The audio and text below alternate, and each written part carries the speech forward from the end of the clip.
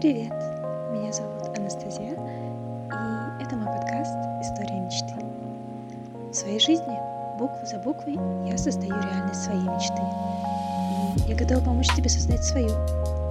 Знания о религиях, психологии, философии и немножечко магии. Что еще нужно, чтобы воплотить в жизнь все то, о чем ты так сильно мечтаешь? Всем привет!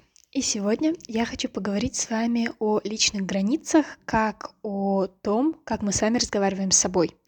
Ну, или о самосаботаже. И да, это очень связанные понятия, даже если изначально кажется, что совсем нет.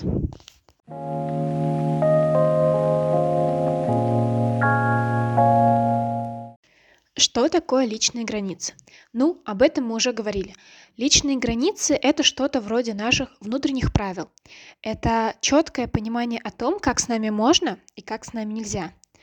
Но что важно отметить, это внутренние правила о том, как с нами можно и как с нами нельзя не только другим людям, но и нам самим. Получается, что внутренние границы, личные границы, они прежде всего выстраиваются в нас самих, нами самими же для нас самих. Давайте еще раз. Личные границы — это то, что нельзя нарушать. Никому. Это значит, что нам, наши личные границы, тоже нарушать нельзя.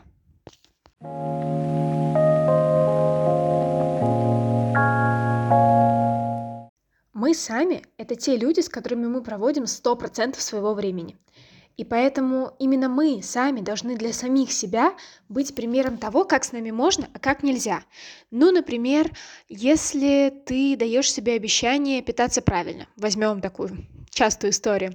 Но каждый раз при любой возможности находишь повод, чтобы съесть кусочек тортика, чтобы порадовать себя шоколадкой, чтобы не готовить салат и вместо этого просто поесть какие-нибудь полуфабрикаты. Ну, о каких личных границах здесь может идти речь? Если ты не сдерживаешь обещания, которые ты даешь сам себе, как ты можешь надеяться на то, что другие люди будут сдерживать? Вы думаете, это не связано? Вы ошибаетесь.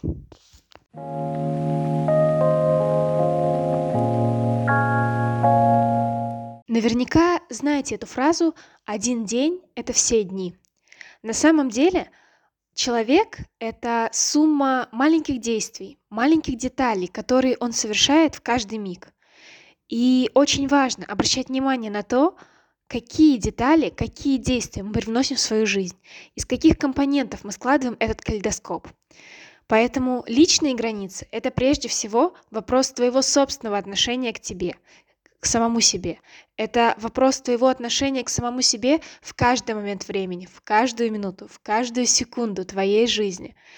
Это о том, как ты разговариваешь с собой в моменте. Это о том, сдерживаешь ли ты свои обещания. Это и о твоих целях.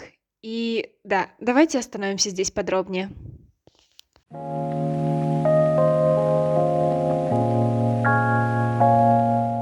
Наверняка у вас тоже была такая история, когда вы ставили себе большую, вдохновляющую, такую классную, мотивирующую цель, но откладывали ее каждый понедельник, может быть, каждое 1 января и так далее, далее. Ну, например, цель выучить английский. Ну, наверняка большая часть из вас когда-либо задавалась этой идеей, правда? Но сколько людей из тех, кто задается этой целью, действительно ее достигает? Давайте подумаем. Ровно столько, сколько отвечают себе внутри на четкий вопрос «зачем?». Потому что желание, оно всегда идет от внутреннего понимания «зачем?». И именно в этом суть. Очень важно научиться хотеть того, что нам важно. И тогда мы действительно будем делать только то, чего мы хотим. Понимаете, о чем я?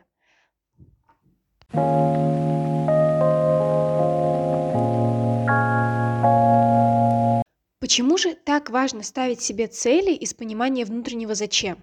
Почему важно ставить цели, которые будут резонировать с внутренним желанием? И как это связано с личными границами? Ну, смотрите, все проще, чем кажется. Допустим, возьмем тоже английский язык.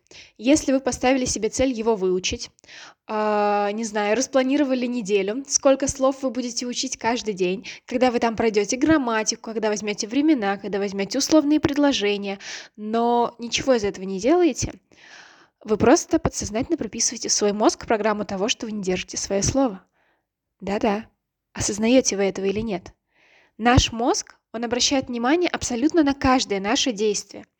И если мы обещаем себе что-то, но не выполняем, это записывается подсознательной программой о том, что ага, так можно пообещать и не сделать. Хорошо.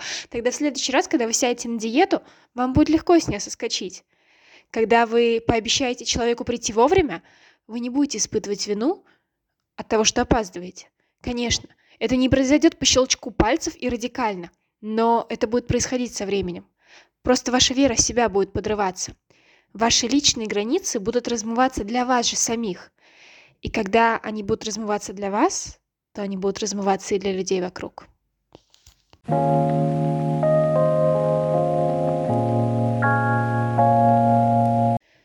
Но спросите вы, а как другие люди поймут, что я не учу английский?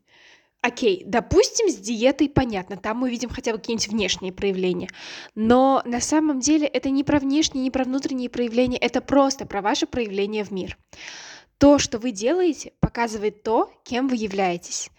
И люди вокруг, так же как вы неосознанно, видя ваши действия, каждую маленькую деталь вашего поведения, каждый ваш шаг, отмечают для себя ваш образ, складывают его из этих мелочей, понимаете?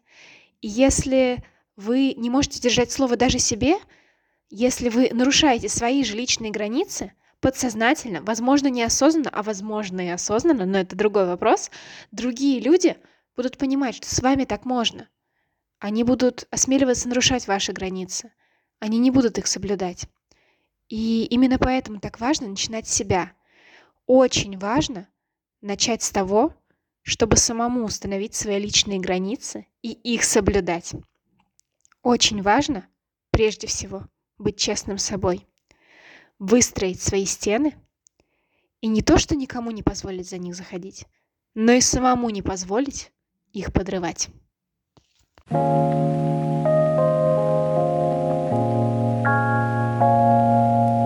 Личные границы — это огромная часть проявления и выражения любви к себе. И именно в этом суть. Любовь к себе, она ведь про это. Любовь к себе, она про то, чтобы быть честным с собой. Она про то, чтобы чувствовать себя, свои ресурсы и свою энергию.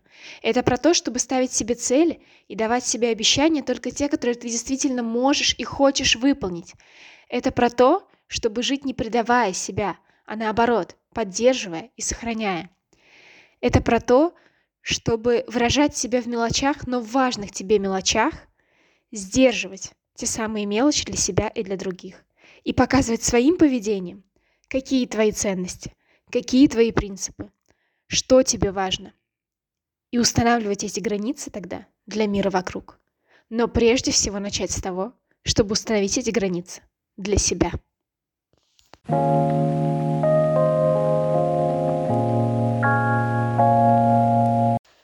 Почему я заговорила об этом? Наверное, потому что сама столкнулась с этой проблемой. Я осознала, что у меня есть несколько целей, несколько мечт, о которых я думаю, так уже несколько лет. То есть, да, получается, я просто лежу в направлении своей мечты, как из всех этих психологических мемов. Но я поняла, что я больше так не хочу. Я поняла, что вот этим лежанием в сторону мечты, когда на самом деле я могу не только лежать, но и идти, и бежать, и прыгать, и все что угодно, и вообще уже давно на самом деле ее осуществить, тем самым лежанием я продаю себя. Я подрываю свою собственную веру. И получается, что, строя свои личные границы с одной стороны, я просто минами подрываю их, эту каменную стену с другой. И в чем тогда суть? Если ты строишь с одной стороны, но тут же разрушаешь с другой, то какая сила твоего строения? Это же равно просто песочному замку, который смывается водой, любой волной. даже самой маленькой. И это не то, чего я хочу. Это точно не то, чего я хочу. Я думаю, никто из нас этого не хочет. И осознав это, я пришла к пониманию того, что мои личные границы прежде всего должны быть в гармонии со мной. Ну, то есть мне сначала самой себе нужно объяснить, почему у меня такие границы и почему я этого хочу, зачем я этого хочу и как я этого хочу. Я поняла, что я не имею права требовать от других того, что сама не делаю для себя. Но просто не могу я требовать уважения к себе, когда я сама очень часто не уважаю свои желания, не уважаю свое тело, которое иногда устает, не уважаю свой внутренний мир, когда я не позволяю всем своим эмоциям проявляться, не уважаю свой мозг, когда не даю ему достаточно отдыхать. И таких примеров очень много. Задумайтесь, ведь наверняка у вас тоже такое есть. И я поняла, что личные границы — это прежде всего вопрос отношений с собой. И именно отношения с собой — это то, что я хочу сейчас построить крепче всего и сильнее всего. Это те отношения, с картинки которых я буду рисовать потом все остальные отношения в своей жизни. И мне очень нравится преуспевать в этом творении. Мне очень нравится добавлять каждый новый штрих к этой картине. И с каждым новым мазком, с каждым новым удачно подобранным цветом, с каждой новой загогулинкой, красивым витком на этом натюрморте, не знаю, может быть, я чувствую себя увереннее. Я чувствую себя увереннее, и я чувствую, что я начинаю больше доверять себе, доверять своему внутреннему голосу. И тогда я могу увереннее проявляться в мир и увереннее отстаивать свои личные границы в мире вокруг. И это, правда, очень важно. Это очень ценно.